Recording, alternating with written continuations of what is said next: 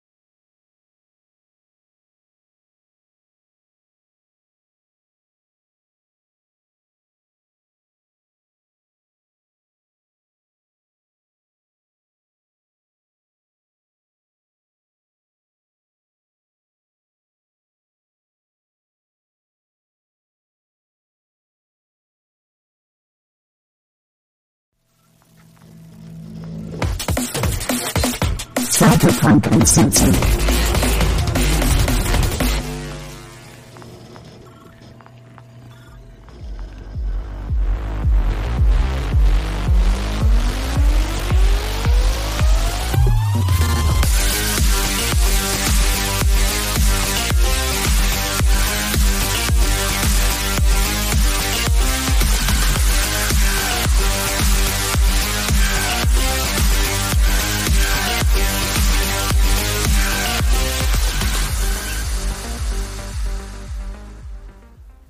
And we're live. Hello, everyone who is joining us live. I am Cyber Smiley, aka Will, with my host. I am Wisdom, aka Derek. Greetings, programs. And welcome to the Tales from the Forlorn Dopes. So this week, I think we're going to get into kind of Cyberpunk players, what we feel are good Cyberpunk players, what we look for in players themselves, and get into that. But let's start off with any recent news. I think the biggest one is Cyberpunk 2077 just pushed out a huge patch of 1.3. I played a little around it. There was a couple things that were kind of cool, a couple things didn't agree with, but I still need to probably spend another 10, 50 hours before I give my final thumbs up on the patch. Other than that, not too much is going on with my site, other than that last update I did 2 weeks ago. But I am working on implementing weapon options and magazine, a magazine organizer for your weapons. So you can actually store different magazines or have different magazines for your weapons as long as with different loadouts. So I'm also implementing the ammo into them. Still haven't figured out how to get the damage is going to be different, but yeah, so that's where I'm at with my stuff. Yeah, not much new on the Data Fortress front. I did just turn 49, so that's terrifying. Yeah, that's really all I got. News-wise, I haven't had a chance to personally check out the update for 2077, but I'm excited about it nonetheless. I'll be really happy when they actually throw out some DLC for it, something new, something to get me back into playing it. But everything they do to make it more stable is helpful. Yeah, the one thing I definitely want to check out is the optical camo and how that plays out in the game. Yeah. And see how it works. So,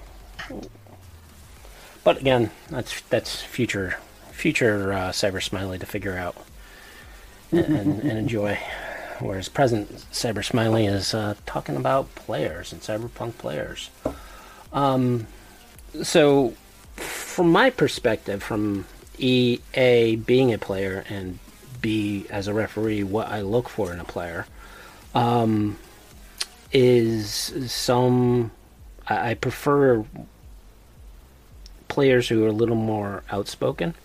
I think we kind of discussed this last time on how, as a referee, you kind of fall into ignoring quieter players than really you should. But from a quality, I think as a referee, I kind of need that feedback coming from players. Without that feedback, I don't know how well I'm doing. I don't know if they're enjoying the game, if they are, care for the story. Is there something I'm lacking? And of course, every so often I do, at the end of a game, ask, how's everyone doing? Everyone good with the game, even outside of the game? Trying to find out if people are enjoying it. And of course, oftentimes the quiet players are like, yep, I like it. Okay. Yeah, that's the quiet player is giving that ever so helpful feedback of yep. I've been there many a time. I mean, when it comes to what I look for in players, the number one thing I look for is people who are going to buy into it. Which means, for the most part, I'm very leery about like trying to role play with people who've never gamed before. I would rather they had some game experience and understood, the concept of what a role-playing game is, rather than having to try and teach them through Cyberpunk. I mean, at some level, like, having a clean slate is great. It means they have no preconceptions. They're not coming into it like, what do you mean my hit points don't go up? Like, I don't have to deal with that. But for the most part, I'm looking for people who buy into it, who understand what role-playing is all about. They get the concepts of it. They're not going to be all super goofy about it. There are times and places for, you to give your character a name like Otis Fugget or whatever, or Jack Vehoff. That is not my game. I ran that game when I was in my teens. I don't feel like running the game like that anymore. I'm not looking for goofy. So get on board with me, get on the same page, and that's really all I ask. I don't care how well you know the rules. I don't care if you talk in character or not. Just be on the same page as far as, the theme and the tone of the game itself. Yeah, and I think for new players who are getting into it, they don't always know or have the expectations from the rest of the party as well as the GM, right? Recently, I ran a D&D game about 2 years ago where I had, a person who hadn't played in a while, and she wanted to play, and she brought her boyfriend around who never played. And I think, he kind of wanted to be there, but I don't know if he kind of wanted to really be there, right? Yeah. Just because I was trying to... There's lighthearted games that a referee might run, and there's also a little more serious, right? And I was trying to do a little more serious with the game, but a little lighthearted. But he was like, I'm going to go and grab some, rock salt. Rock salt, was it the coal and whatever else makes gunpowder, because he wanted to make guns. I'm like, okay, are you an alchemist? He's like, no, but I know it. I'm like, no, you know it. Your character doesn't know that. And he's like, okay, well, my character's going to invent gunpowder then. And it's like, okay. Yeah, not the same page. Yeah. And that's another thing about new players. Like, this may be kind of pretentious and it may be kind of rude of me to think this way. I have no problem with you bringing, your friend to the game or your significant other. But if they don't know what gaming is, I consider that your job to get them on the same page, not mine. You're bringing them into the environment, and they're welcome. Don't get me wrong. They're welcome to come. But, like, you live with them. You can explain this shit to them in your downtime. Yep. Trying to, bringing them fresh-faced with no preconceived concepts of what gaming is and then throwing them at me, I'm not cool with that. It's happened many times to me, and I've dealt with it, but I don't like it, and I consider it kind of rude. It'd be like going to somebody else's barbecue and then asking for the vegan option. Just like that's not what we're doing here. If I'd known previously that there was going to be some vegan, I'd have prepared for that.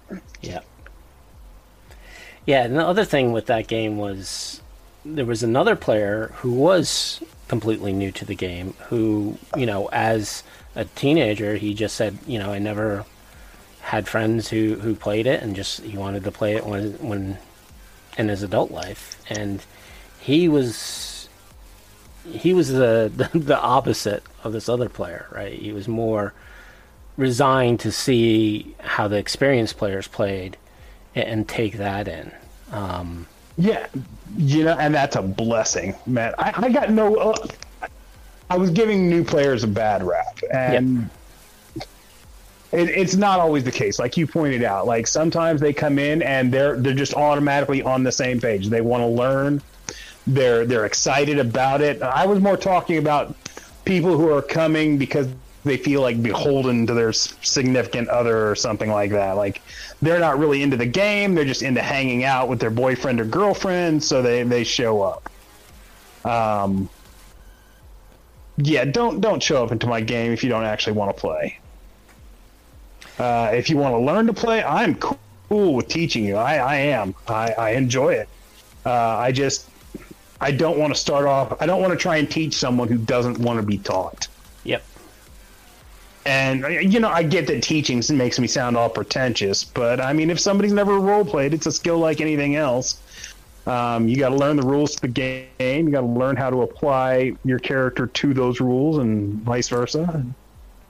You've got to learn to read the room and be on the same page. I keep saying it because it's the most important thing. And it doesn't just apply to, the basics. It applies to the very tone of the game. Like Cyberpunk is a much different animal than Dungeons and Dragons, and if you're not on board with the difference, even on board as far as like, okay, well, it's a new concept, I'm gonna be open-minded towards it and like basically feed off of what other people are doing until I can stand on my own 2 feet with it.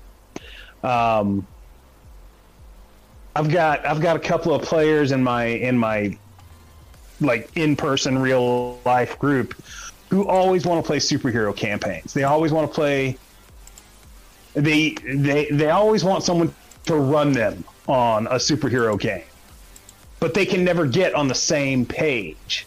Like one guy wants to play like street level supers, like Daredevil and Spider-Man and Luke Cage, and then the other guy wants to play like cosmic level superheroes like Superman and Green Lantern, Silver Surfer, and they can't get on the same page, and you can't run that game like that.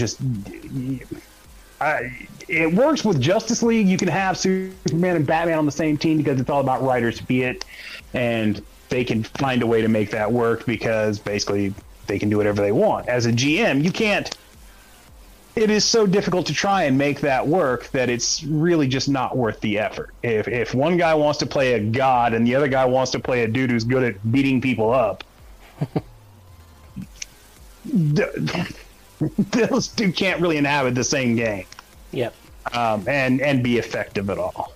And for perfect example of in Cyberpunk is, when you get players who want to do like a corporate game, right, with politics and espionage versus somebody who wants to play gutter punk, right, or the nomad who wants to play the nomad game, and those are always kind of hard to kind of fit into the same group. And that's the other good thing about good players is they're willing to collaborate and make concessions between each other. They'll compromise to get to that same page. One of them might be, they may start off in different chapters, but if they compromise enough, they can reach a middle ground where things will work out for them. Yep. I have run high level like espionage based campaigns, and I've run gutter punk, and I can make it work with both the characters, but thematically they have to be on the same page as far as what to expect from how that's going to work out. it's funny you mention espionage and Nomad, because I actually ran a Nomad character who became like a James Bond style agent, like just with ties to the Nomad community. Yep. So it can work. Everybody's gotta work together to make sure it happens. And that's what I look for in players, is the ability to work with the GM and work with the other players to make sure everybody's getting the amount of fun out of the game that they can. And in fact, if I have a player who's more on the goofy side of shit, that's fine. You can be goofy in my game. Your character can be a goofball. You can be comedy relief or whatever, but I'm not going to bend the laws of physics for you, and your actions will have consequences. If you decide the best course of action in a firefight is to, strip naked, set off a paint bomb in your lap, and then run around yelling "you-ha," well, I mean, you can do that. You're probably going to meet a short, untimely death, but you can try it. I'll let it go. I'll let it play out. Maybe it'll work for you. Maybe you'll confuse them. I don't know. But I'm not gonna, like I said, I'm not gonna bend the laws of physics. Like, you're not Deadpool, and the game isn't going to allow you to beat Deadpool. You're not going to break the fourth wall, even though that's one of the superpowers in the Interlock Unlimited superpower handbook. Cyberpunk and that are not compatible in my eyes. Yeah.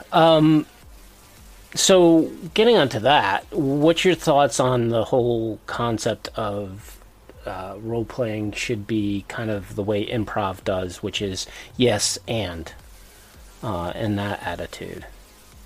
I don't get you. What do you mean? So basically, like, it's concept within improv. When a person comes up with an idea, you agree with it and then add and change it a little, right? So, for example, a player might say, I want to, I don't know,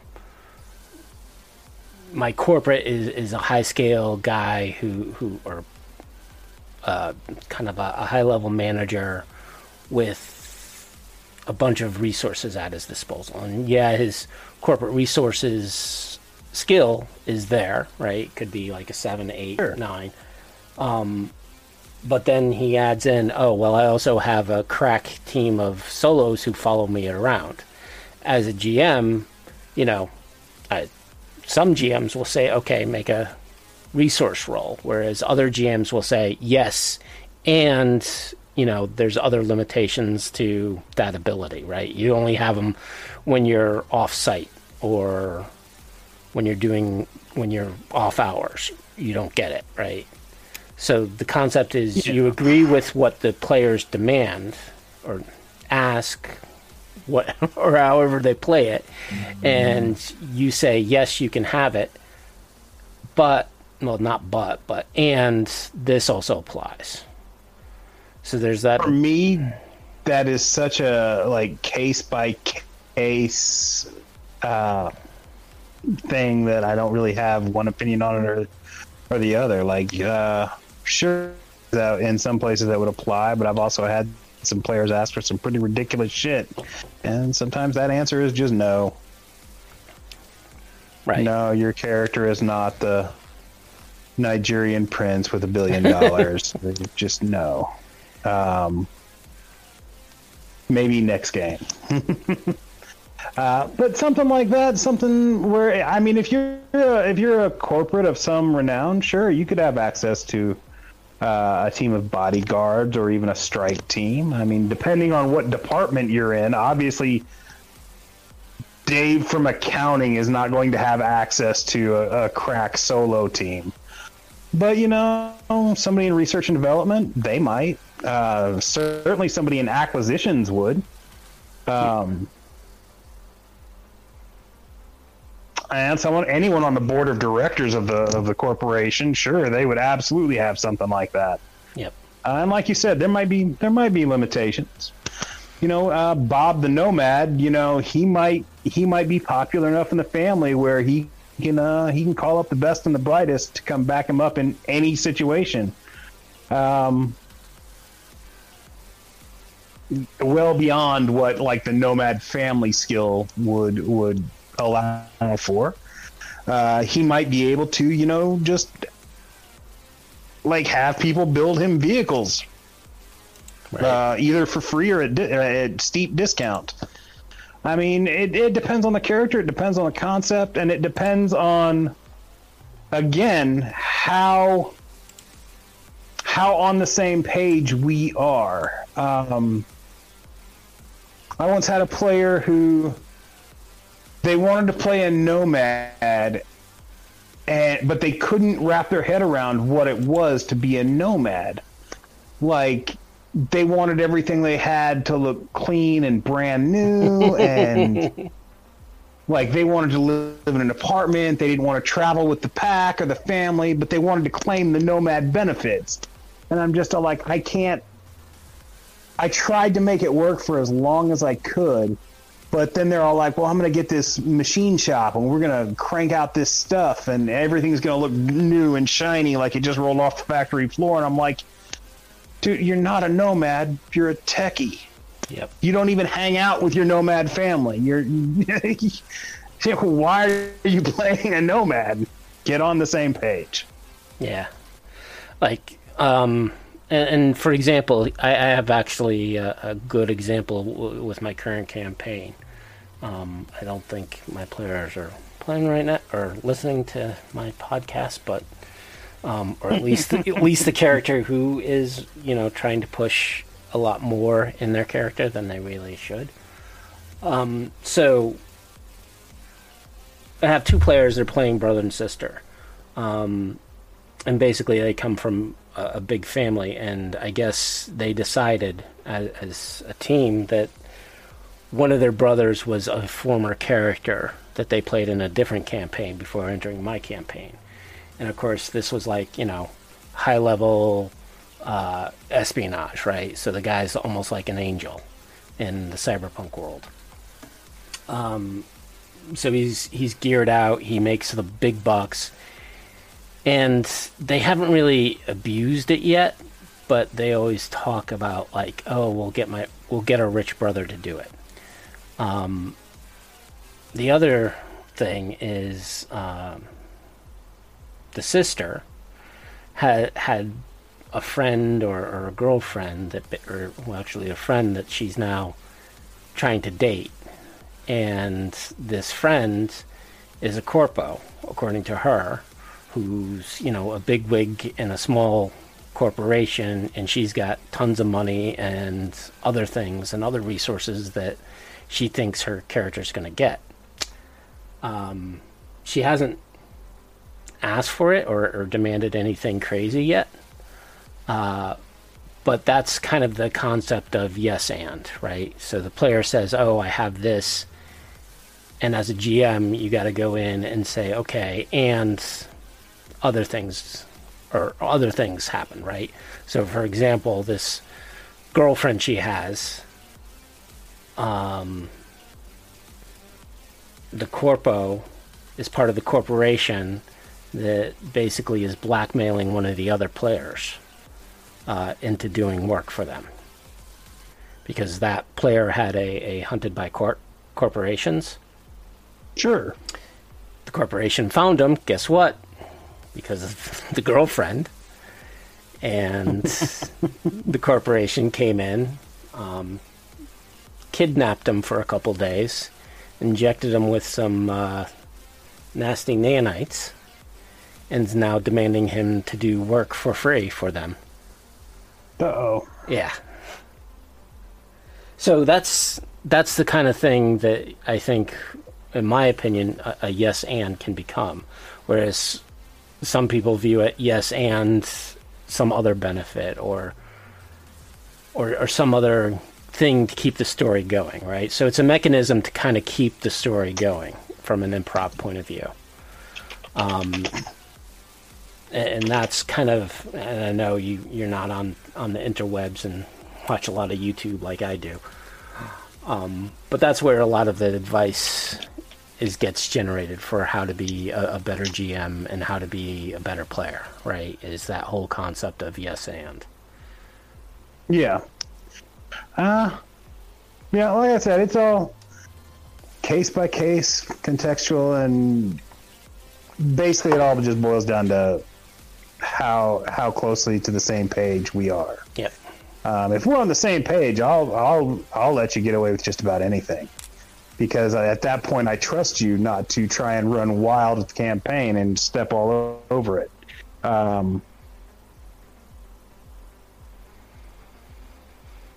Yeah, that's really what it all boils down to. The other thing that I seek in players is I think of it as attention to detail, but really it's paying attention with the game.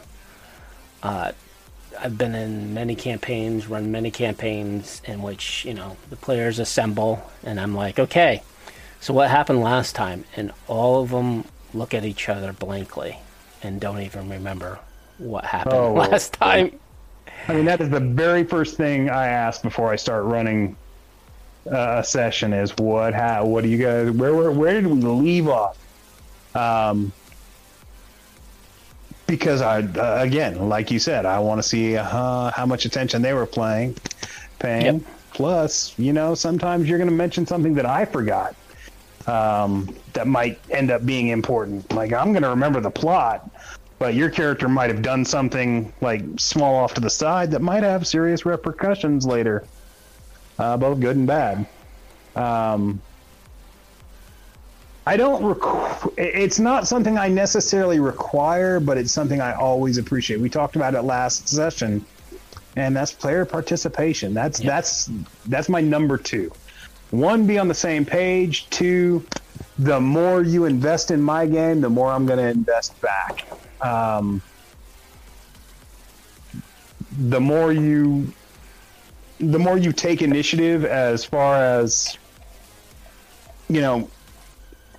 treating your character like a human being with interests and desires, dreams, the more personality and character you give your character, the more we're both going to be rewarded for it.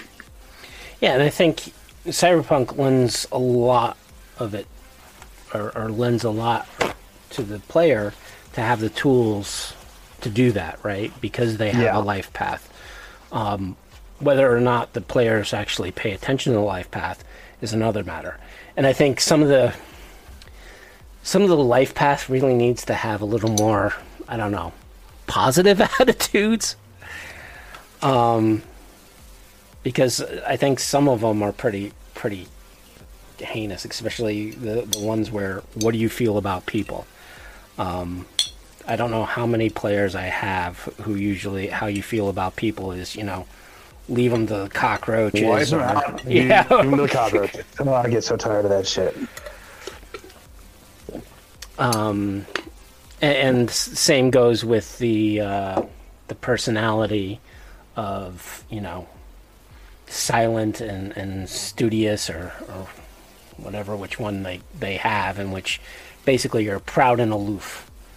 If you randomly get those results on the die roll, I'll accept that. But if every character you've got somehow manages to be to take whatever options are possible to where you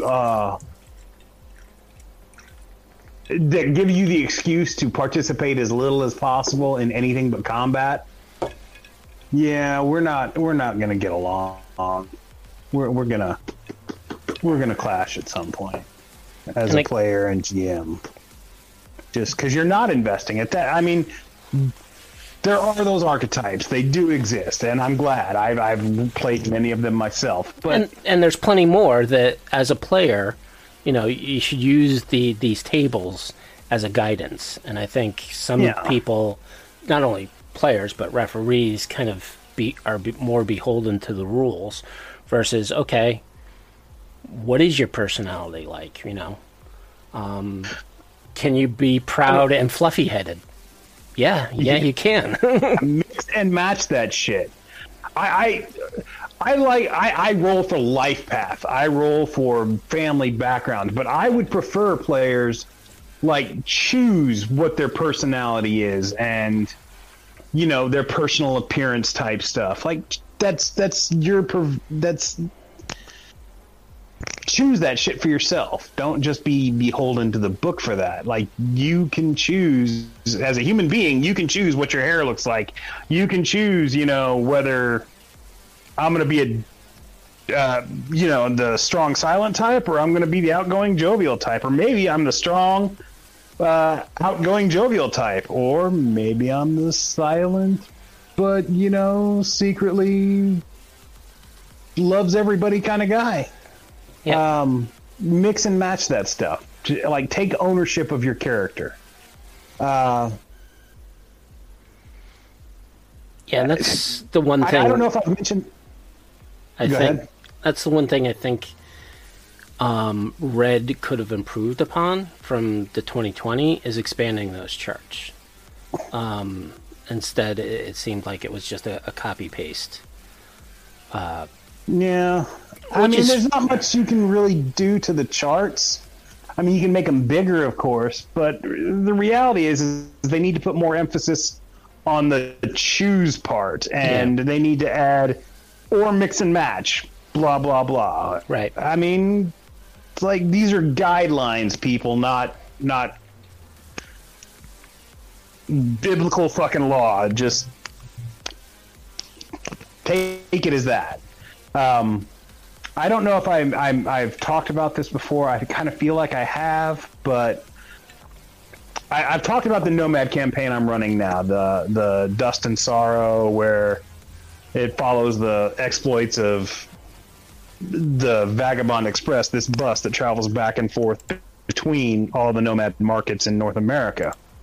So each leg is its own thing. Now, I tried running this before. I tried running this with my live action group. It was one of the last campaigns I tried running. It was this and like a street gang based campaign. But with this, it failed in the live action because every single player rolled up the whole anti-social freaking bastard who doesn't want to talk to anybody. And since the campaign is basically all about social interaction with the passengers on the bus, like that's where all the adventure hooks came from. Like nobody was getting any of the adventure hooks, so it was just travel from one place to the next. Oh, we're gonna stop and eat some barbecue. Okay, well, you get there. There's nothing groovy happens because nobody's talking to anybody. That campaign sounds like Chaucer's Canterbury Tales. Yeah, a little bit. You have a bunch of different people going on a journey, right? All of them have just these weird quirks. I mean, in my head, it worked out. It would have been much different than the actual thing. With the online game that I'm running right now, it's a little bit better. They still don't talk to the passengers anywhere near as much as they should. And I'm not going to force that on them, but they're only like 3 legs into it, 2.5 really. So we'll see where it goes. Hopefully it works out better than the in-person game did. Right. At least this time, it's not on their life path that they're all antisocial bastards who don't want to talk to anybody. So, fingers crossed. Yeah. Another attribute I seek in players, or would like in players, or what makes a good player, is know your character and know the rules for your character. Especially when it comes to the Netrunner class. I know the rules of Netrunning pretty well. If you've been to my site, you know that I have the Netrunner navigation, and Netrunners have always been a love of mine, even though they get shit on for 2020. But, if your character doesn't know the rules or understand the mechanics around certain aspects, then either they're going to forget to it, and then you put the the responsibility of remembering all the rules on the referee, and the referee's already overloaded with all the rules and all the NPCs and the rest of the world. So as a referee, sometimes you'll forget, right? For example, if a solo's making an awareness notice roll and the referee says, hey, make that roll, it's up to the solo player to say, is this a combat situation or an ambush situation? And that will spark the referee to say, oh, yep, you get your combat sense. With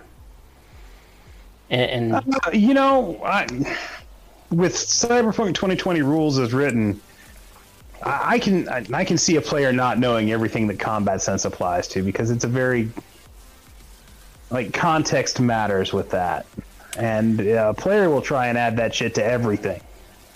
Right. But as a referee, that's where you say, as a player, you should be like, does combat sense apply? Yes or no, right? And that, as a referee, you should be able to dictate, yes or no. Sure. But yes, there is a lot of ambiguity. Ambiguity. Ambiguity.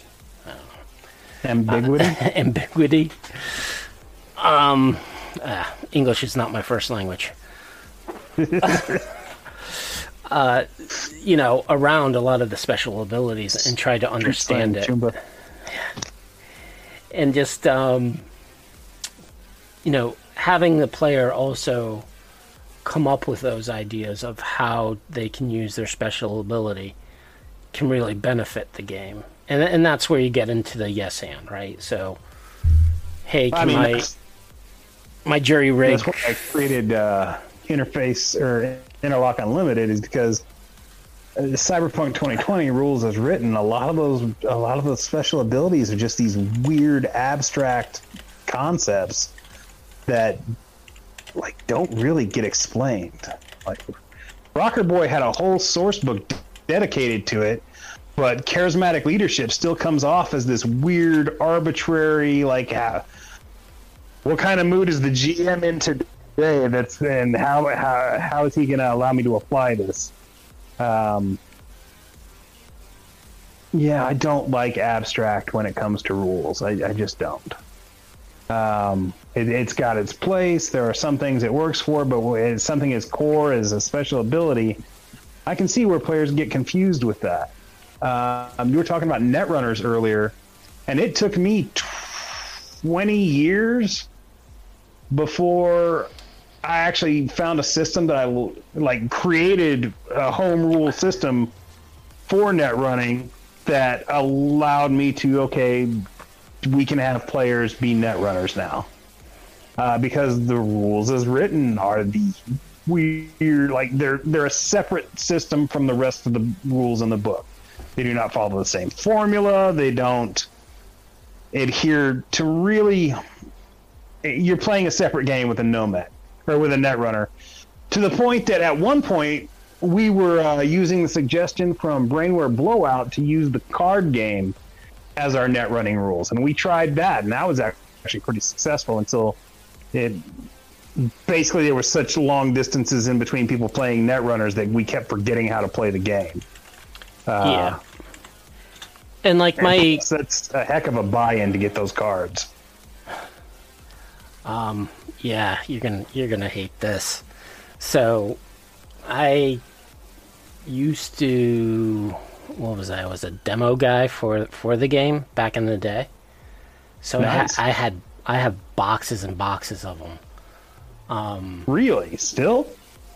Well, not anymore. My base. So basically, I had 6 or 8 sleeves of the cards.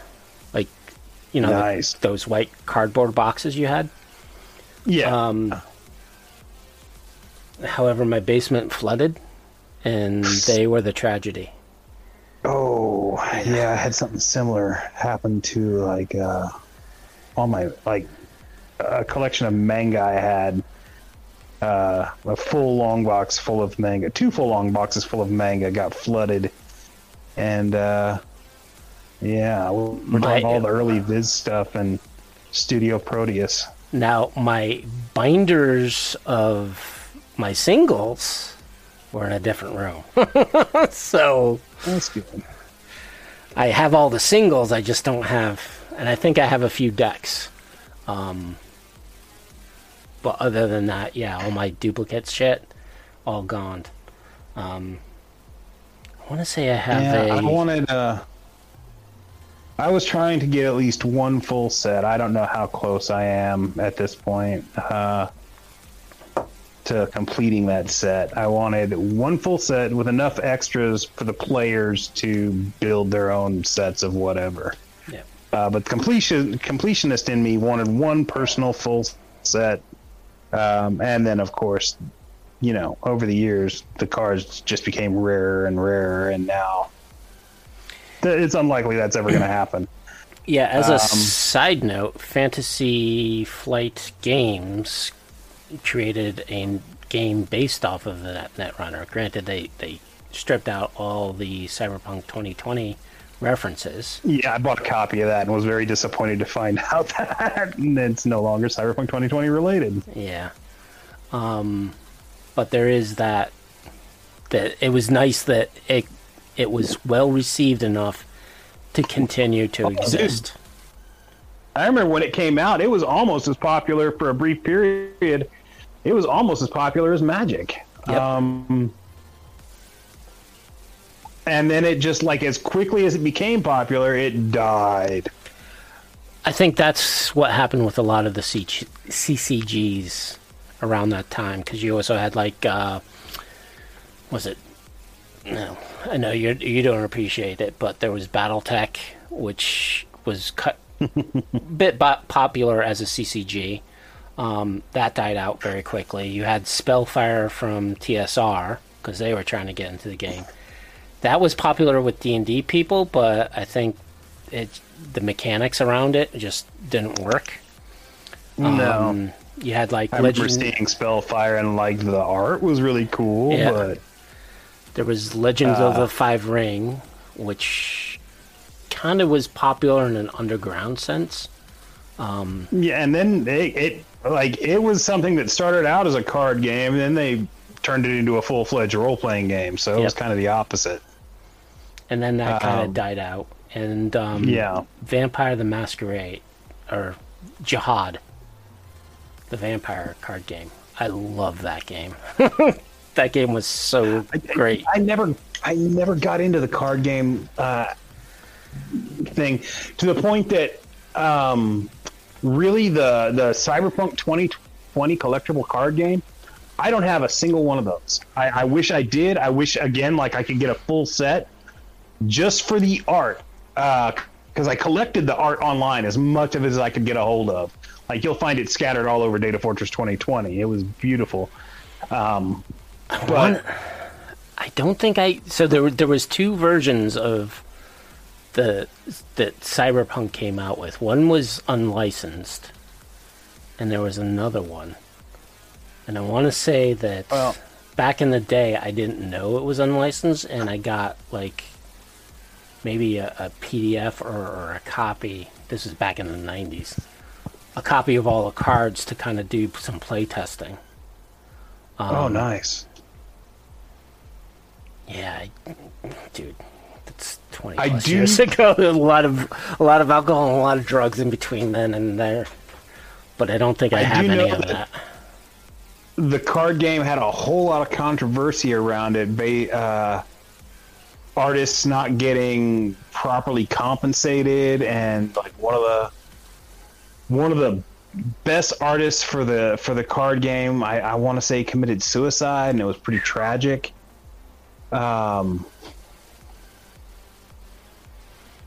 of these days, I need to pick up a full set of those cards just to have them. The only Cyberpunk 2020 merchandise that I don't really want any part of, I don't care about the 2077 Funko Pop figures. I don't like Funko Pop figures. I don't. But I very much would like to get a hold of... I wish you could just buy full sets of this stuff.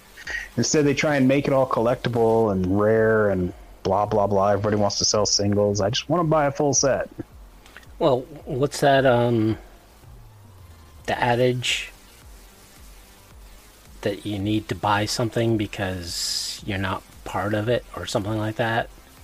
The whole concept of creating the false sense of rarity with stuff, you know?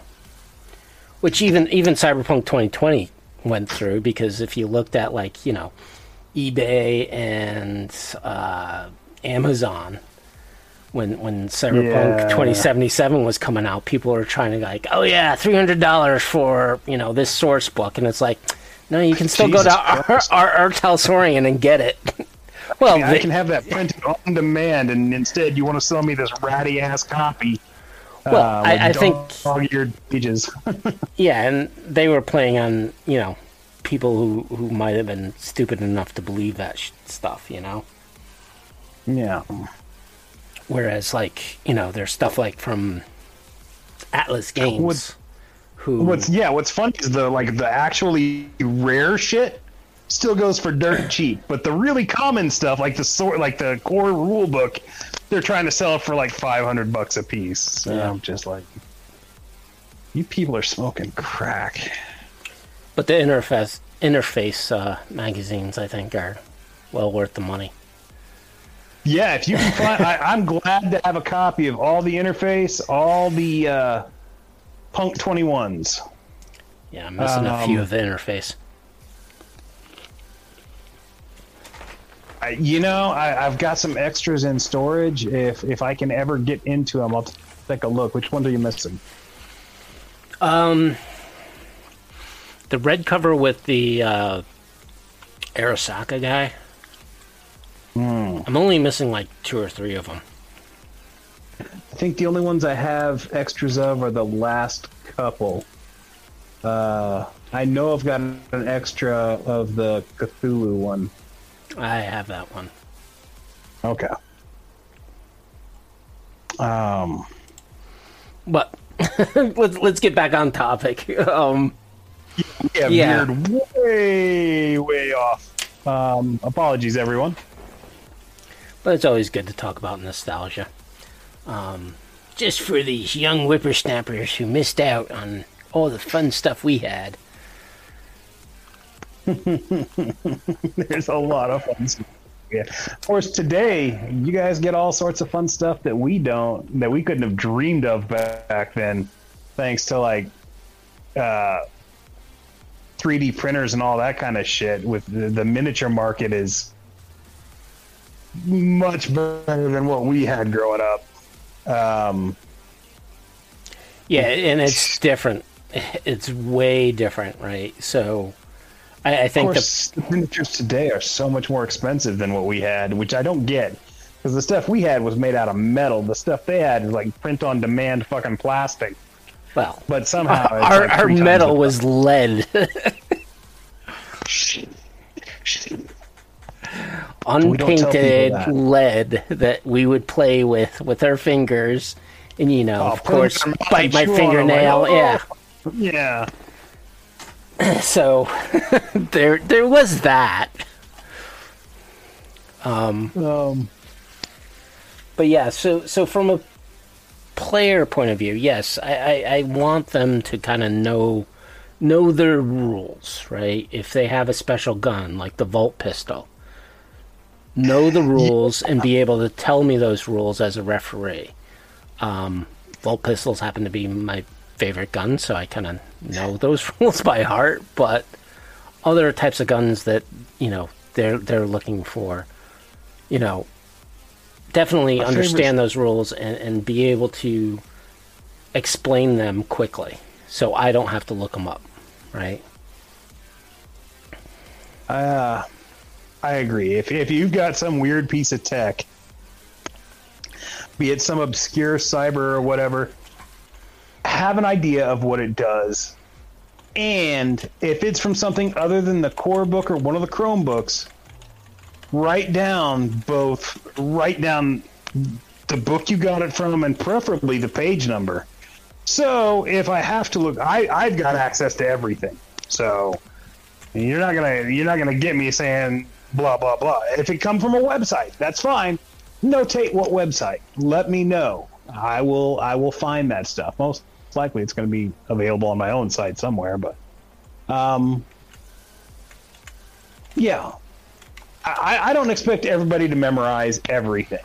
I expect them to have a general idea of what their stuff does.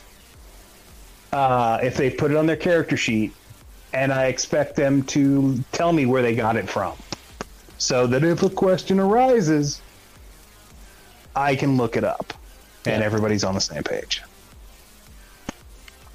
The other attribute of a good player for me is the acceptance that your character might die, especially in a Cyberpunk game. Oh, yeah. Because I've dealt with players who build a lot around their character, and either through crappy rolling or stupid mistakes they make, they end up dead at the end of the session. Which kind of gives them a bitter pill to swallow, and often causes a little bit of resentment against the GM. Like, why did you do that to my character? And that is not what I'm looking for in a Cyberpunk player. The off chance that you might get hit in the head, well, there's a stat for that. It's called luck. You use your luck points to avoid getting a head hit. Yeah. Red, like, tries to throw all these weird arbitrary rules at luck. Like, apparently in Red, luck can't be used to overcome a fumble, or on death saves. Like, luck can't be used on death saves. Like, that's the whole point of luck, is to use that shit on death saves. That's why everybody hoards their luck points. But traditionally, luck is so fucking useful, and it's so overlooked. I'm veering off on the tangent again. I apologize, people. Yeah, I was going to say something important, and I forgot what it was completely. So luck, I think we were talking about luck and acceptance of death as characters. Or having a player accept their character's death. And not hold any resentment against you or the situation, right? Oh, my advice to players who tend to like fall in love with their characters. I'm one of those people. There are characters I create that I freaking love. And if they die someday, and it's not under the right circumstances, like them making a heroic sacrifice, it's gonna hurt. It's gonna be painful. So what I do is anytime I'm faced with a new GM or a new group or whatever, some change to the dynamic, the character I create, I don't care about. I make a conscious effort that I don't care about this character until at least 5 sessions in. If after 5 sessions with at least one major combat in it, if he's still alive, then I'll start to care about him. If not, well, there we go. Just mix and match. Get to know your GM. You'll see how, like, bloodthirsty they are, for lack of a better term. You'll see. You'll get a feel for how violent the campaign is and what to expect. But yeah, don't fall in love with your new character. Don't create a character that you're in love with. Create a character that you don't care if they live or die, and then give them personality as you go along. Life path is great, but don't go beyond life path to give them some giant elaborate backstory for a character whose actual life is not going to warrant that. You're just setting yourself up for disappointment. Yeah, I mean, I've had characters I love, and I've had characters I love who've died. And in the past 40 plus years I've been playing role-playing games, there was only one death that I just found I still, to this day, and it's been at least 30 years since that game was ran, that I still do not accept it. Yeah. Yeah, you like some characters just they become lives of their own. They become good buddies. They are. Yeah, and that's the nature of role playing. I mean, these are your characters, so you're going to identify with them more than Batman or like any favorite fictional character out there. They're going to be you're going to be closer to them because they're yours. They're your heart and soul that you put into them. Yeah. So with new GMs, don't do that. Don't put heart and soul into them until you've seen whether they're going to be able to survive or not. I mean, every character can die. That's the basis of role playing. Is every character's got a chance at death.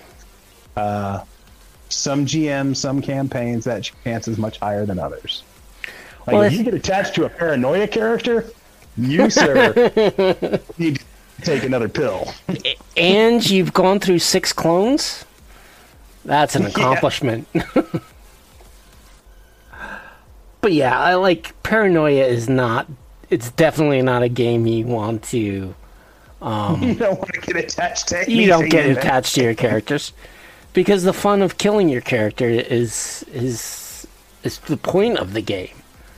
And again, like I think we talked about this in our last session about systems. Systems to me have a different flavor when it comes to players, when it comes to how you run a game. Like paranoia is definitely the off-the-wall cartoon, Bugs Bunny, Tom and Jerry, like you can't play that game seriously. I don't care who you are and how much you claim to otherwise. If you play paranoia seriously, you have missed the point of paranoia. Yeah, versus something like, a more serious game like I would push into Call of Cthulhu. Cyberpunk I would consider like more of a serious game. There's some vampire. To me, those are more dark, serious, and more adult.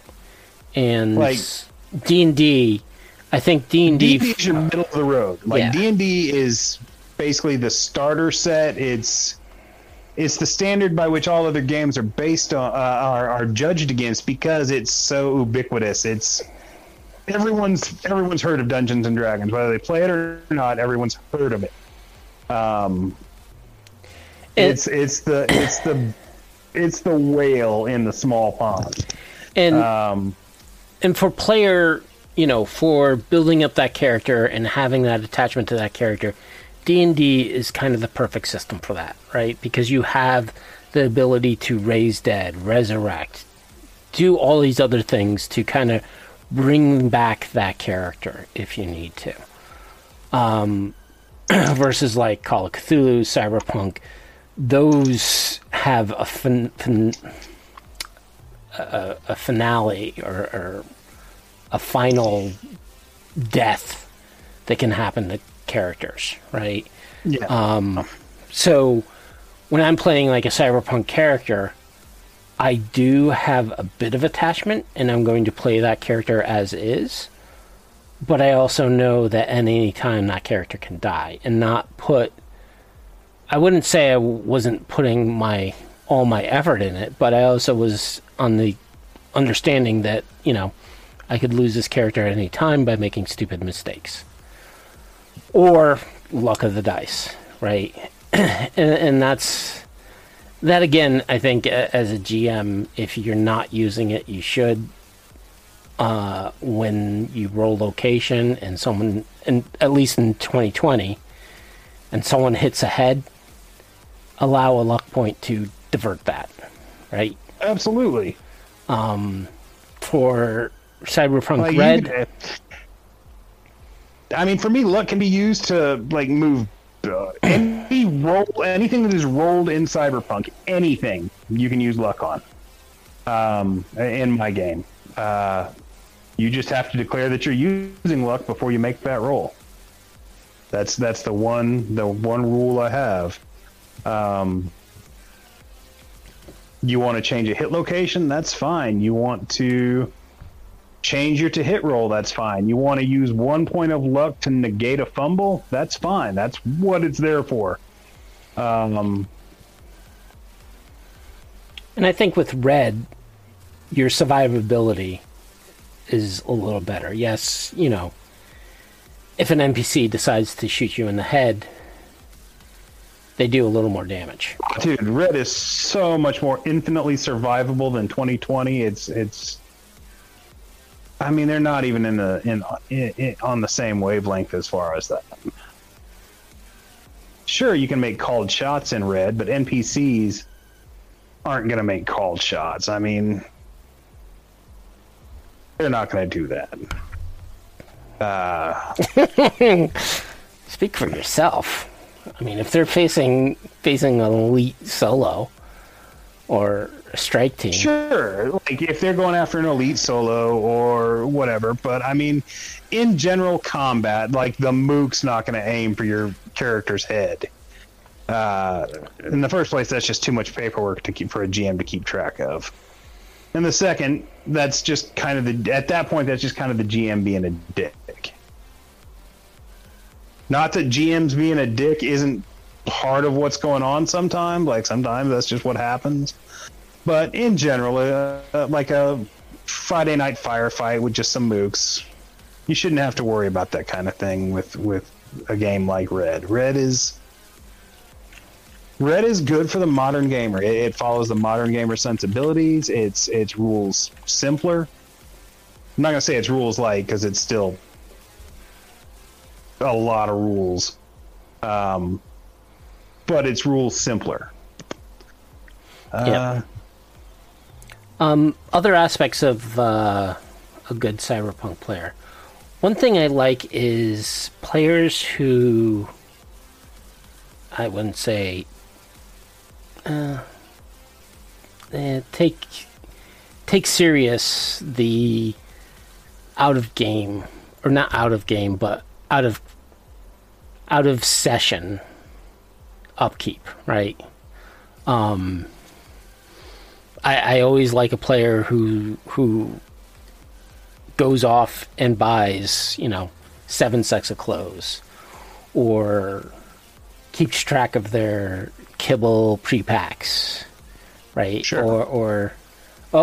The more organized your character is, the happier I am. I mean, I don't know if you've looked at my character sheets, but yeah, like they're definitely geared towards like, where on your body is your character keeping this shit?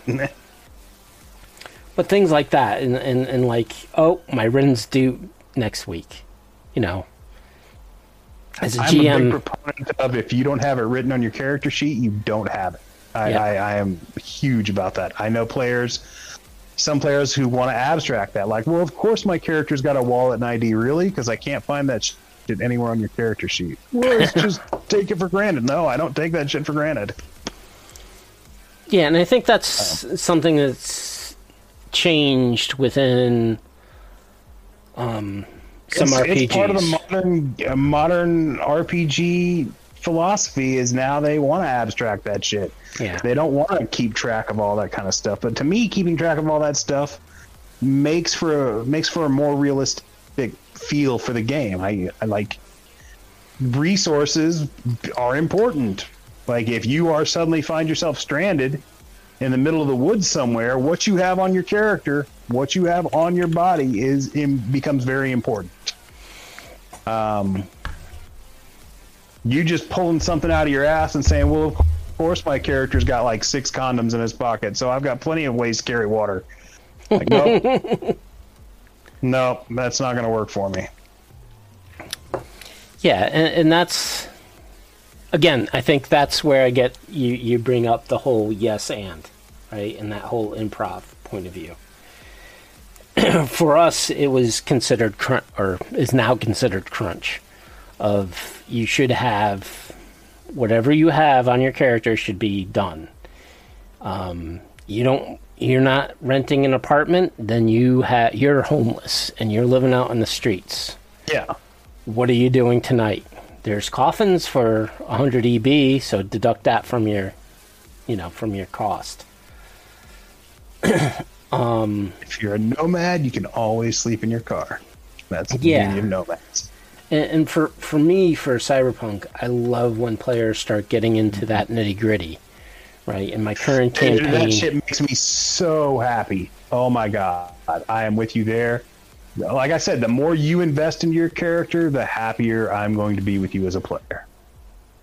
And for me, I have players who are seeking out, going into the combat zone, looking for abandoned buildings to pick up shop, talk with the local gang to get protection, and do things like that. And that, I think I also provided that in that when the character said, okay, where are you guys living? Make sure on your sheet you set your apartments. And of course, all of them are like, yeah, I can't afford anything beyond combat zone. So I'm going to stay with the cheapest one-room apartment in the combat zone. I'm like, okay, so you guys, part of your rent is paying off the gang that kind of gives you protection.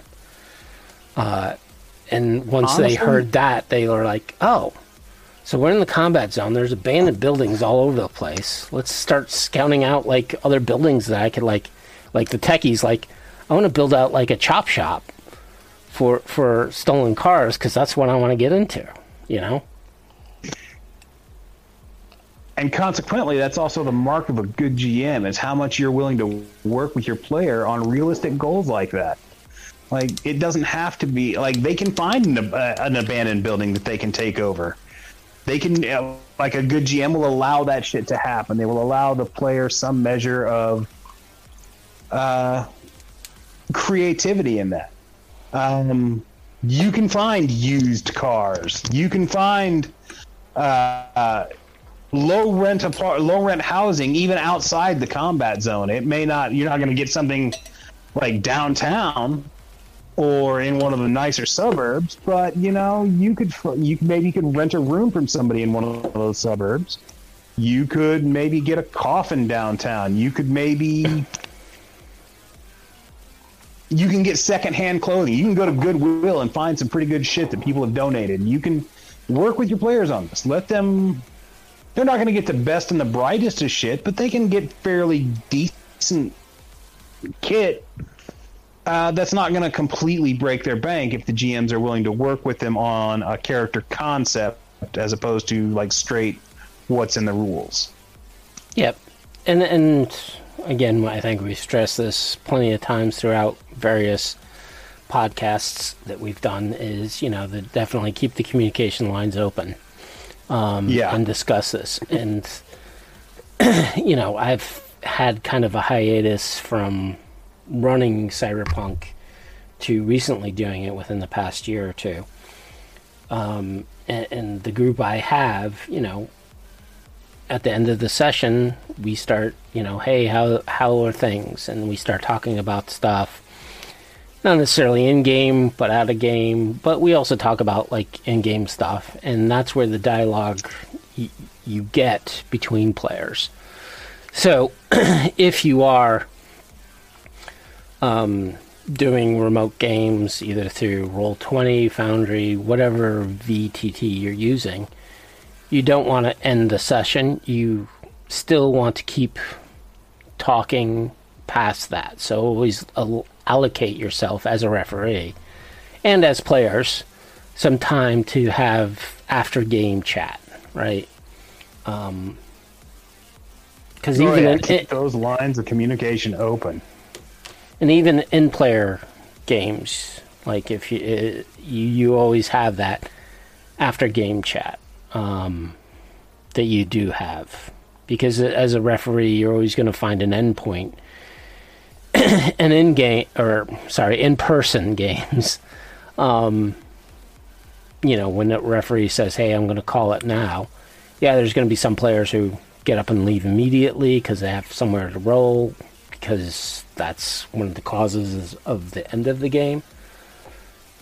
But as players, you definitely want to sit and talk with your GM about things you want to see within your game, or what you want to do with your characters, or how you thought maybe how the campaign can go, and that kind of session can bring other players involved to kind of gear where you want that campaign to go, which gives the GM or referee, I don't know, I prefer that term when we're talking about Cyberpunk, is a direction in which they can plan.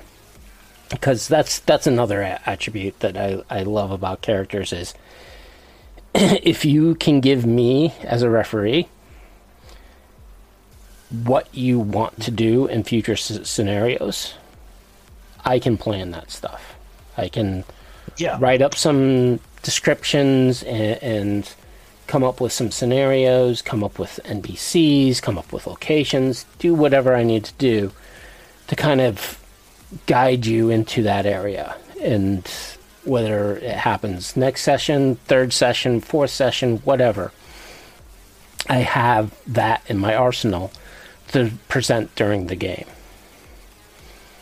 Let me know what you see, what will help you achieve what you consider to be your character's potential. Like, are there moments that you want your character to experience? Are there scenes or action sequences? Is there some type of gear that will, when you get it, your character will reach his zenith, whatever. Communication, having a clear idea of who your character is and what you want them to be. That's good stuff right there. If you can bring that to the table with your GM, you're going to have a good session. If you're both on board, again, same page. You know what I look forward to, or what I enjoy? I enjoy players who are familiar with the concept and context of the setting of the game. I don't want to have to explain to someone what Cyberpunk is, because that is, at some point you just take it for granted that everybody knows what Cyberpunk is, but some people really don't. Some people just, I'm not even talking about the people who argue about what is and what isn't Cyberpunk. I'm talking about people who just are absolutely clueless as to what that genre entails and what it actually means. Go aliens. Yeah, I mean, they've never seen Blade Runner. They don't get it. They, like, RoboCop was something they weren't allowed to watch as kids, so they just never saw it. Like, they don't get the genre as a concept, or the setting as a concept, because really, to me, it's more of a setting than a genre. Like, there is the cyberpunk genre, but you can play within the setting without being trapped by the precepts of the genre. Well, I think and we're going to diverge here from our topic of players. When you're talking about cyberpunk genres, it's even cyberpunk, right? From a sci-fi point of view, right? So cyberpunk is a subgenre of sci-fi. And even cyberpunk has subgenres, right? You have the transhuman, you have the clean post-cyberpunk, pre-cyberpunk, diesel punk. I get so tired of people adding punk as a yes. So just anything. It's ridiculous. Like that's another problem of punk and what it adds to. But from cyberpunk, you have you definitely have like a clean cyberpunk genre, which is kind of like Minority Report. And again, you could think of this as the corporate world, right? Minority Report, AI, and it's kind of like that era of iRobot, of this white cyberpunk kind of, I don't know, smearing Vaseline on the lens of the camera to kind of make it, fuzzy. Sure. Versus Mad Max, right? And that cyberpunk of it's apocalypse, it's wasteland, it's far in between. Okay. The original Mad Max film is cyberpunk. It's rural cyberpunk, but it's cyberpunk. It's before the apocalypse. It's near future, advanced tech in the form of their cars. Yeah, it's. I classify the original Mad Max as cyberpunk. The movies that follow are post-apocalypse, but that's. Well, is it post-apocalypse or is it? I mean, Road Warrior, Thunderdome, and Fury Road are all very definitely post-apocalypse. Yeah, but if you look at Australia, right? I mean, granted, you're right. It is the Australia. the middle of that continent is definitely wasteland. I mean, okay, everything still wants to kill us. It's just now slightly radioactive, right? As well. And apparently, assless chaps are the fashion statement of the year. Assless chaps and football pants. And then you have Blade Runner, which is very dirty, grungy, noir.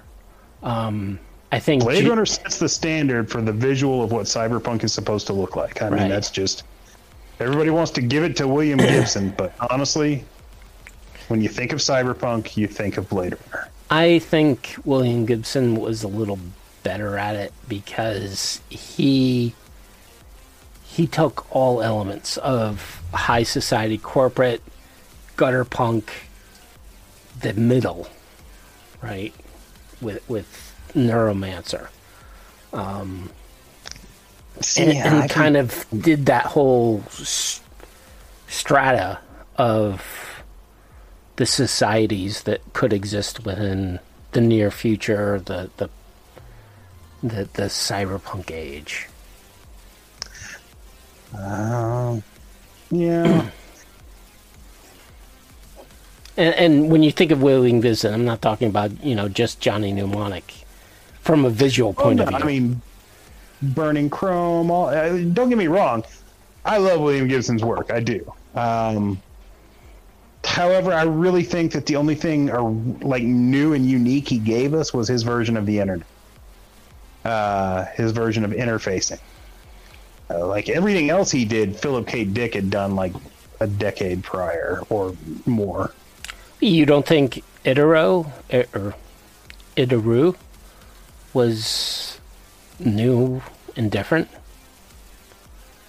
Not particularly. Like I'd seen those concepts before. Of an AI marrying a human? I mean, Tron.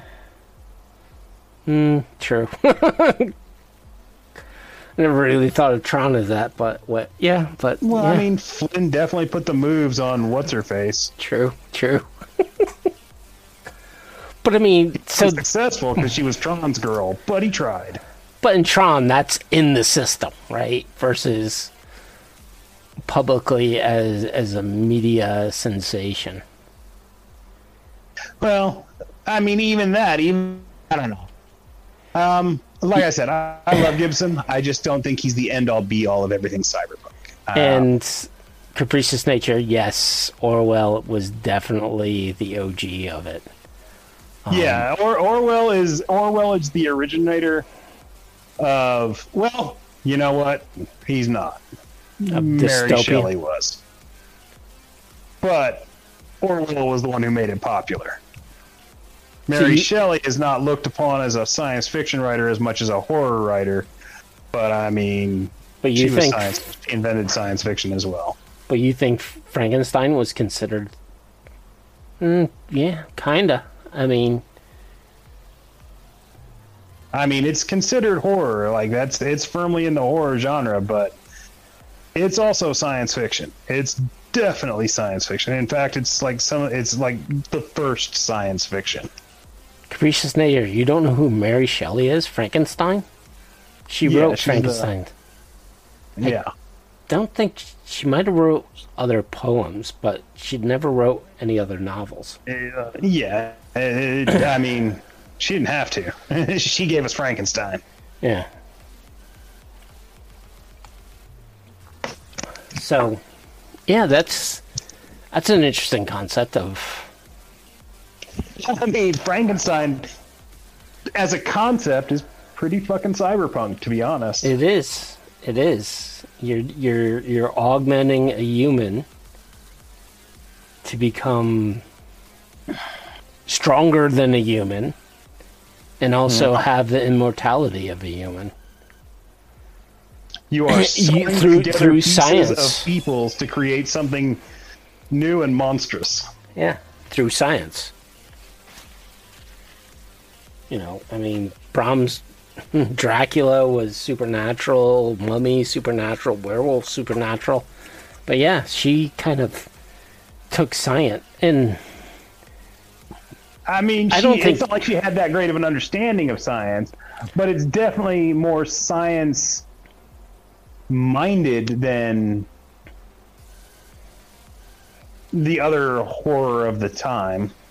Like I said, she's the inventor of science fiction. Orwell did it bigger and better, but yeah, I don't think Mary Shelley gets enough credit. Yeah. Yeah, I kind of see that. Wow. Interesting discussion that we're having tonight. Capricious. I don't think dystopia is necessary in cyberpunk. It's helpful. It's certainly more common features, but it's not necessary. I think it is necessary. I think dystopian future is one of the hallmarks of cyberpunk. It is, but it's not. It's a very common theme in cyberpunk, but like I said, I don't think it's necessary. There are works that I consider to be cyberpunk that aren't really dystopian. All right, name one. They'll have dystopian aspects. The Island is not really dystopian. Like, it's dystopian for the people for the clones that live on the island. No, but for everybody else, it's pretty awesome. No, it's awesome for the people who can afford it. Because the one thing about the island is you don't know what happens to poor people or how poor people. Because they don't discuss it, but you do see like traffic on the roads. It's not like there's only rich people out there. Maybe there is. The only people who can drive on the road are rich people. And again, to me, what's the concept of dystopian? Right? Is it? There's the $1 million question, because that's going to change from person to person as to what is actually a dystopia. So, are we currently living in a dystopian future? Because, as you said, you're 49, so... Honestly, can you, with the exception of Star Trek, I find it hard-pressed to think of any like, widely accepted science fiction that's not dystopic in some way or another. But that's an aspect of cyberpunk, there is dystopian. There is the haves and the have-nots. There's the... Is that really dystopia, though, or is that just life? What is a non-dystopic future that you've seen, other than Star Trek, where everything's happy and shiny? So non-dystopic future. I'm trying to think of Lost in Space. Again, we're talking about science fiction versus like the new remake of Lost in Space. That's not really dystopic. I mean, they're stranded on a fucking planet somewhere, but the actual society itself was fairly utopian. So as far as what's left, because they're all living on a spaceship together. So iRobot is not necessarily dystopic, right? Because you have robots that are given to the poor. Are we talking about the movie or the novel? The movie. Okay. So by that token, you don't think iRobot is cyberpunk?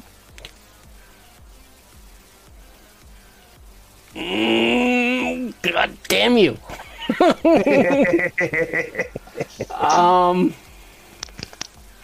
Has cyberpunk elements.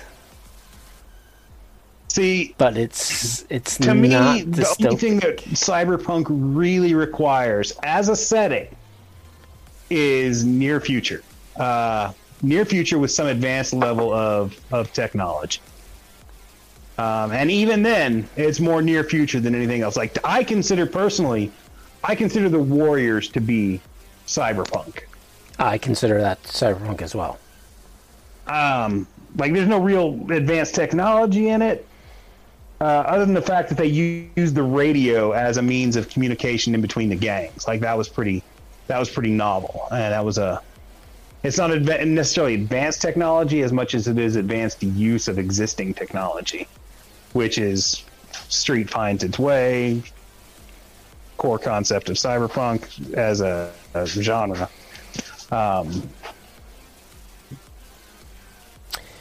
Yeah, so, and Capricious Nature's writing, iRobot is dystopian fiction.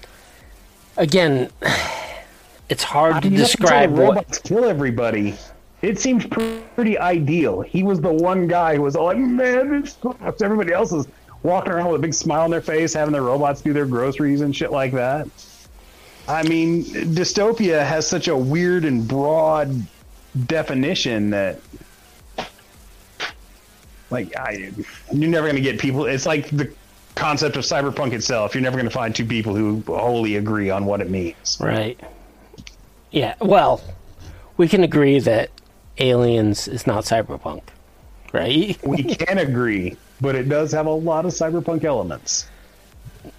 Certain shows pull in cyberpunk technology. How about that? There's a cyberpunk technology, and then there's a cyberpunk genre. Yeah, I mean, setting and genre are two completely separate things. They often are intertwined, but it's like people who say there's such a thing as cyberpunk music. There's no such thing as cyberpunk music.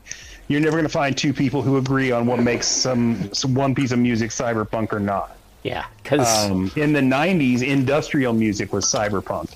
And I consider it cyberpunk, whereas some people consider synthwave. New wave was cyberpunk. Yep. Today, it's this retro wave stuff that's cyberpunk, and it's all just music. I mean, having neon light shows going on in the music videos does not make anything more or less cyberpunk. Right. It's just whatever mindset it puts you in.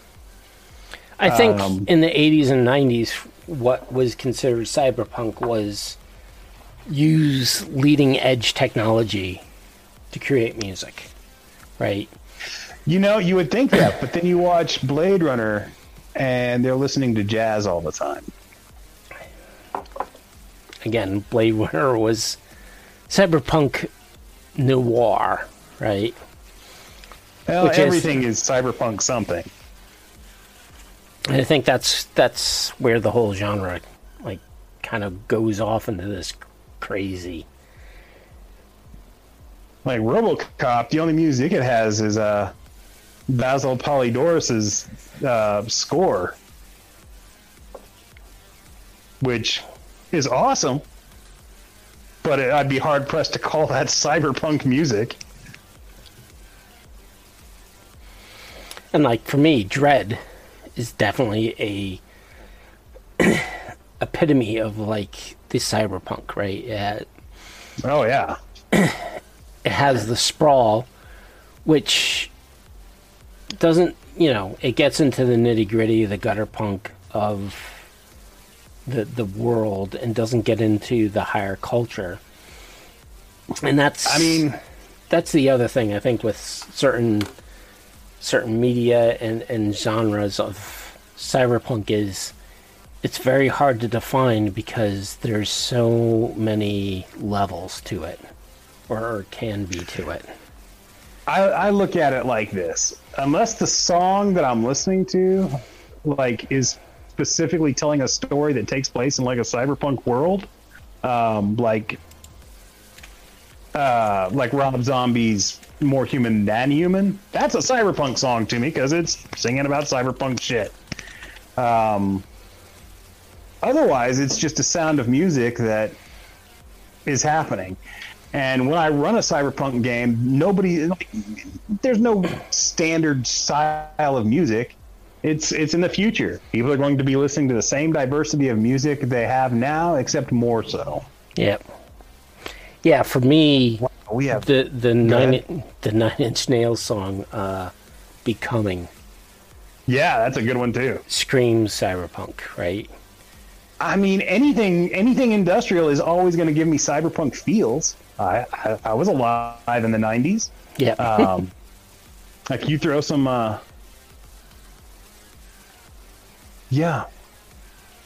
KMFDM at me, I'm going to think, like in the back of my head, I'm thinking cyberpunk. Yeah, KMFDM is a weird thing because they were like anti-drugs and they have such a weird sound and such a weird everything, really. Yeah, KMFDM is. We have veered so far off the topic. Yeah, I had to stop and like remind myself of what we were actually talking about. Well, I don't remember how we got here. Our audience is small, and so I think we're entertaining the few people who are on, which... I mean, I've said it before, to me, if you really wanted to define, like, what is cyberpunk music, I mean, Rage Against the Machine is the most cyberpunk band of all time, as far as I'm concerned.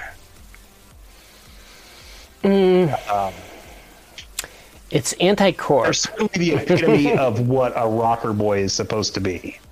True. Like, they are the truest representation. They're highly political. They're also rockers. They use their voice in a very, not only as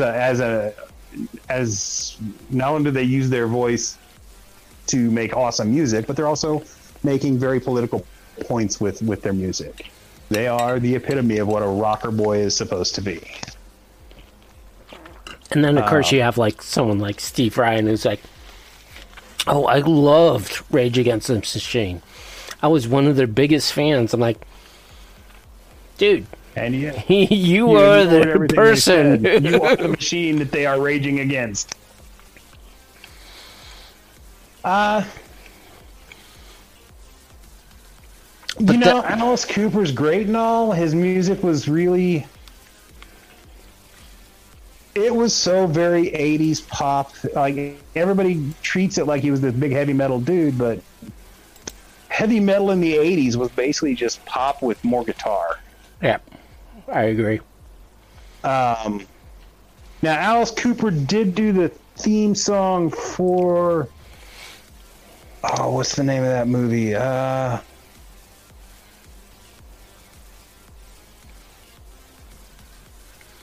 Class of 1990. Yes. Yep. Class of 1990. Yeah, 90 or 99. Yeah, it was definitely... 99 was the weird cyborg one that was totally cyberpunk and badass. 1990 was... But wasn't it like a gang-filled high school that like... Yeah, it was like a gang-filled high school, and Alice Cooper did the theme song for it. It was a pretty good song. Anytime anybody mentions Alice Cooper as being cyberpunk, I think of that song. And that movie was definitely it might have inspired Mike. It might have not. It was definitely on the lines of that whole 80s cyberpunk. Listed, like I don't have the book in front of me, but I'm pretty sure it's listed as one of those inspired by things that are in the middle of the book, along with like Naked Lunch and Naked Lunch. Naked Lunch was not cyberpunk. Well, I suppose you could take it in the cyberpunk. It's got cyberpunk aspects, but it's not on my cyberpunk viewing list. It's. I love the movie. I love William S. Burroughs. I think Peter Sellers did a fantastic job in that movie. What? Peter Sellers? Not Peter Sellers, okay. sorry. I was about to say, like, I don't remember that version. Was that earlier? But all the stuff that's cyberpunk in the movie that is even remotely tangentially cyberpunk in Naked Lunch is all basically hallucinations. Like, there is no inner zone. He's just high off his fucking gourd. So, Capricious Nature, Naked Lunch was written by Burroughs. And it was made into a movie, and it was considered unfilmable, and then they filmed it. And it's, I would say, if you liked Fear and Loathing in Las Vegas, you'd probably like Naked Lunch a lot. Yeah, if you definitely like avant-garde, and again, I don't know if avant-garde is a term nowadays, but back in the 90s, it was definitely a, hey, you want to see something really weird? Fucked up. Go see this. If you've ever wanted to watch a grown man fuck a Caterpillar typewriter, it's the movie for you. Oh, yeah. It was considered avant-garde, yeah.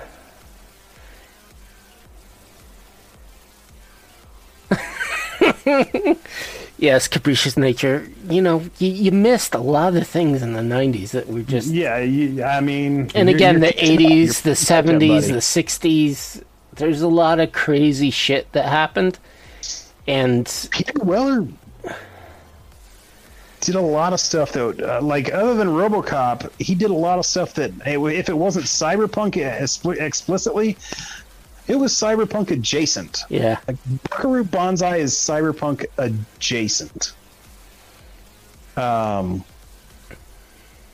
in the fact that the movie itself is like cyberpunk, but the way his entourage works definitely reminds me of a cyberpunk campaign.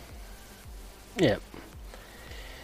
So we've gotten into the phase in which we are rambling for the past 20 plus minutes. Oh my god! Yeah, we are. So I think we covered all the points we were looking for in a player and what we expect from players.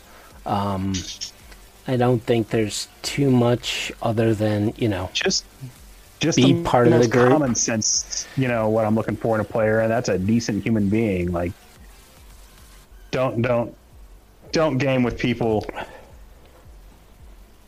that aren't decent human. Don't associate with people who aren't decent human beings. It's like, fill your game with people that you would actually want to hang out with. Oh yeah, and that's that's definitely another thing that, you know, you definitely want to look into for a player is if they start becoming abusive and being a douchebag to other players.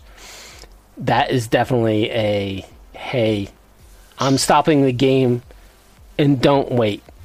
Do not wait if they're doing something horrible immediately. Yeah. Do not wait. Get rid of them. Don't be is the number one rule. Like, don't play with dicks. Don't entertain them. Just eliminate them as quickly as possible. If they come in and they're aggressive towards other players, I don't care if you drink, I don't care if you I don't care if you smoke weed, I don't care if you drink, as long as you don't do it to the excess to where you become a problem with me trying to run a game.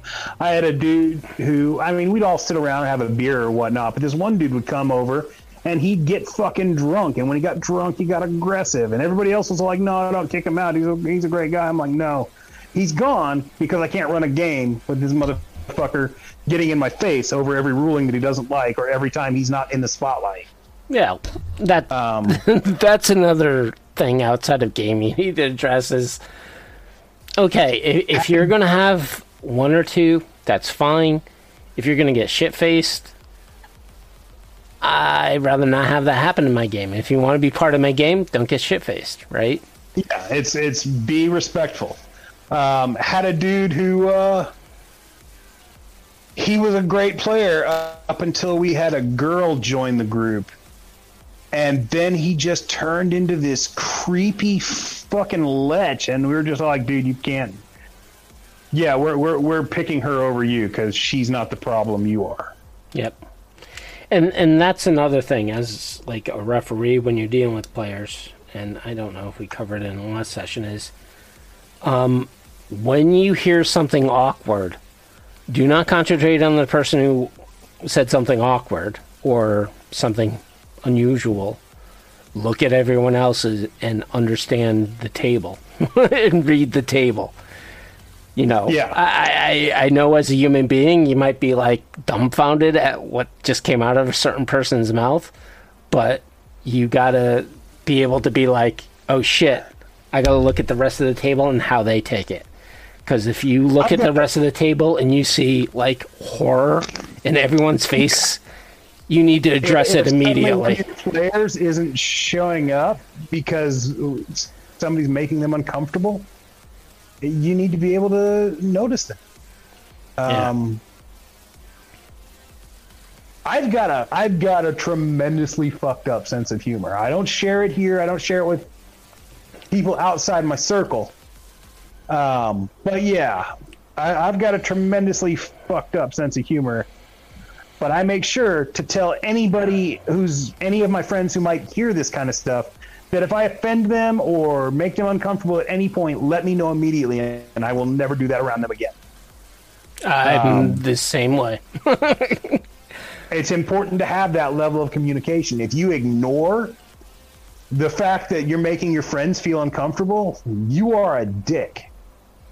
You don't know why that's making them feel uncomfortable. You don't have to know why. You just have to know it is. Yep.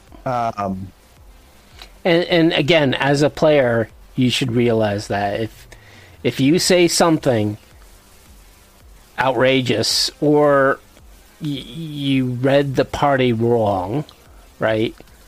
Look at everyone's expression across the table, and especially the referee. And if anyone gives you like, what the fuck kind of look, you might want to be like, oh, sorry about that, and continue playing and keep that off to the side until you find a group that's a little more understanding. But if you're into a group that's way more understanding, in which you drop really obscene type of language, you might want to judge yourself like, do I want to really be around these people? Well, it's like anything else. Same page. Get with people who are on the same page. And that applies to really anything in life. Not everybody has to be in strict 100% agreement, but everybody's got to be on the same page, willing to compromise and find that middle ground where everybody's comfortable, everybody's having a good time. Yeah, that's my number one rule for looking for players or GMs is same page. Yep. And again, which again is why a session 0 is super important, so you can make sure everybody's on the same page. And I think even with session 0, you talk about certain things, but as the campaign progresses, those attitudes might change, right? because there's a certain level of trust. I think with a session 0, it's often new players, new referee coming into the situation, not knowing everyone's expectations or even everyone's attitude or understanding of who they are as a person, which I think in today's society is very very hard to understand, especially through the various social medias that there are. Is you think you know somebody. I think it's getting easier and easier to understand who people are because they're outing themselves more nowadays. I would disagree with that, because some people might say something that I don't want to get into that, because one of the reasons why I left was social media platforms. People can take words differently and jump on certain words and not read or understand the person behind it, right? Sure, I get you. Intent is everything. Intent is everything, and you know me, I know you. We kind of talked outside, so we kind of know each other. So if I say something stupid, you're gonna sit there and teach me and correct me and like, hey, you really shouldn't do that, right? And versus somebody who's going to be like attack you, right? Which is a little different. On both sides of the argument, there are always going to be people who are just looking to be aggressive. Yep. They're looking for conflict, and if you're looking for conflict, you're going to find it even if you have to create it. Most definitely. And that is the sad reality of social media, especially since people can do that anonymously, hiding behind their keyboard. And not only with social media, you also have that session 0, right? And that is where the whole introduction, understanding gets, or you set a baseline, right? And after several sessions, and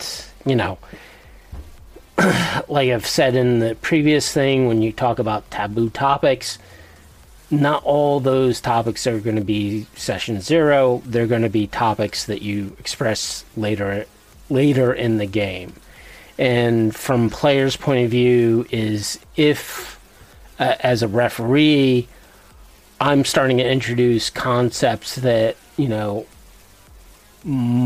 I didn't really interpret from session 0, or maybe I've forgotten, or whatever. As a player, you definitely want to speak up and communicate that, I don't like where this campaign's going. Or I'm having a problem with a certain player. And as a referee, I need that feedback. And yes, I've heard the horror stories of players who voiced to their referee that they've had a problem with another player, and the referee ignores it. Or worse, uses that as a point of attack. Yeah. Because they're as toxic as the problem player in the first place. Right. Is okay. So that's defeating the purpose of my mind gaming. Remember, kids, bad gaming is much worse than no gaming. Yeah.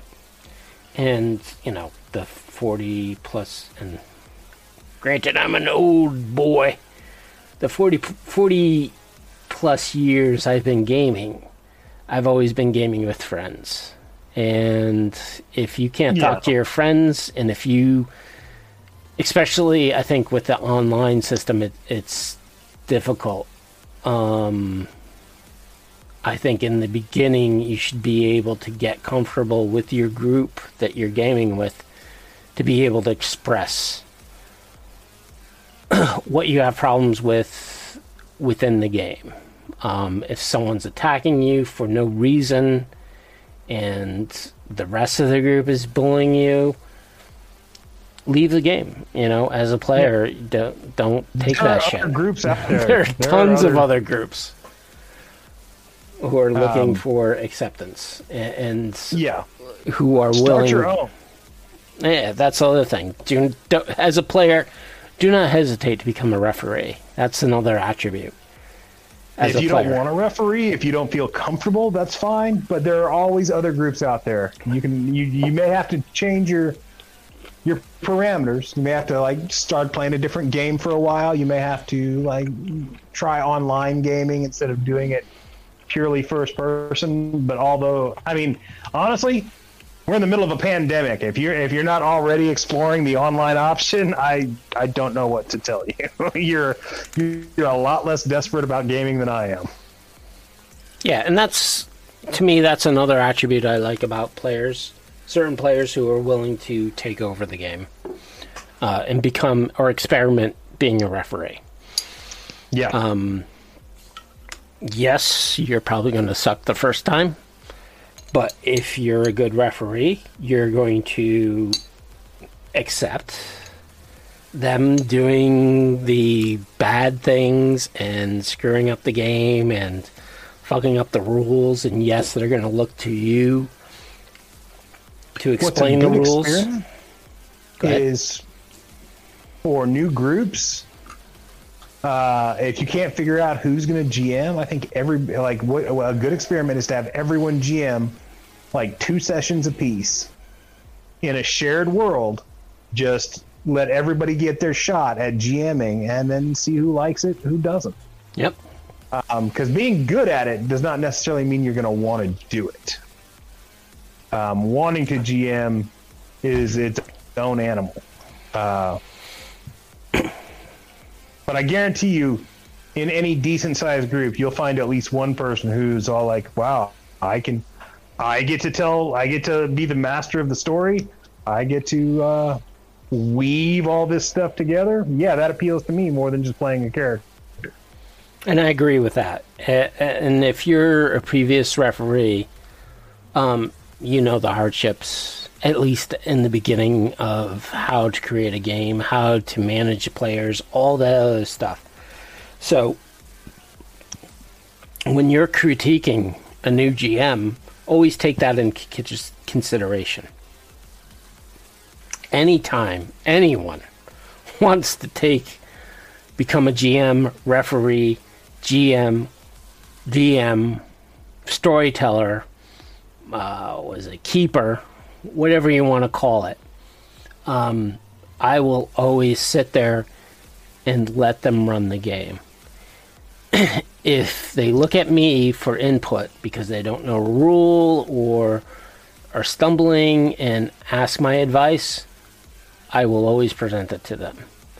Absolutely. And 100%. And I'll make this offer here and now. If anybody who's listening, if they want to ask me any questions, they can do it through the email. They can get a hold of me on Facebook, whatever. I will help advise you as best I can on a personal basis. I got nothing but time. Yep. I am fortunate to be unfortunate.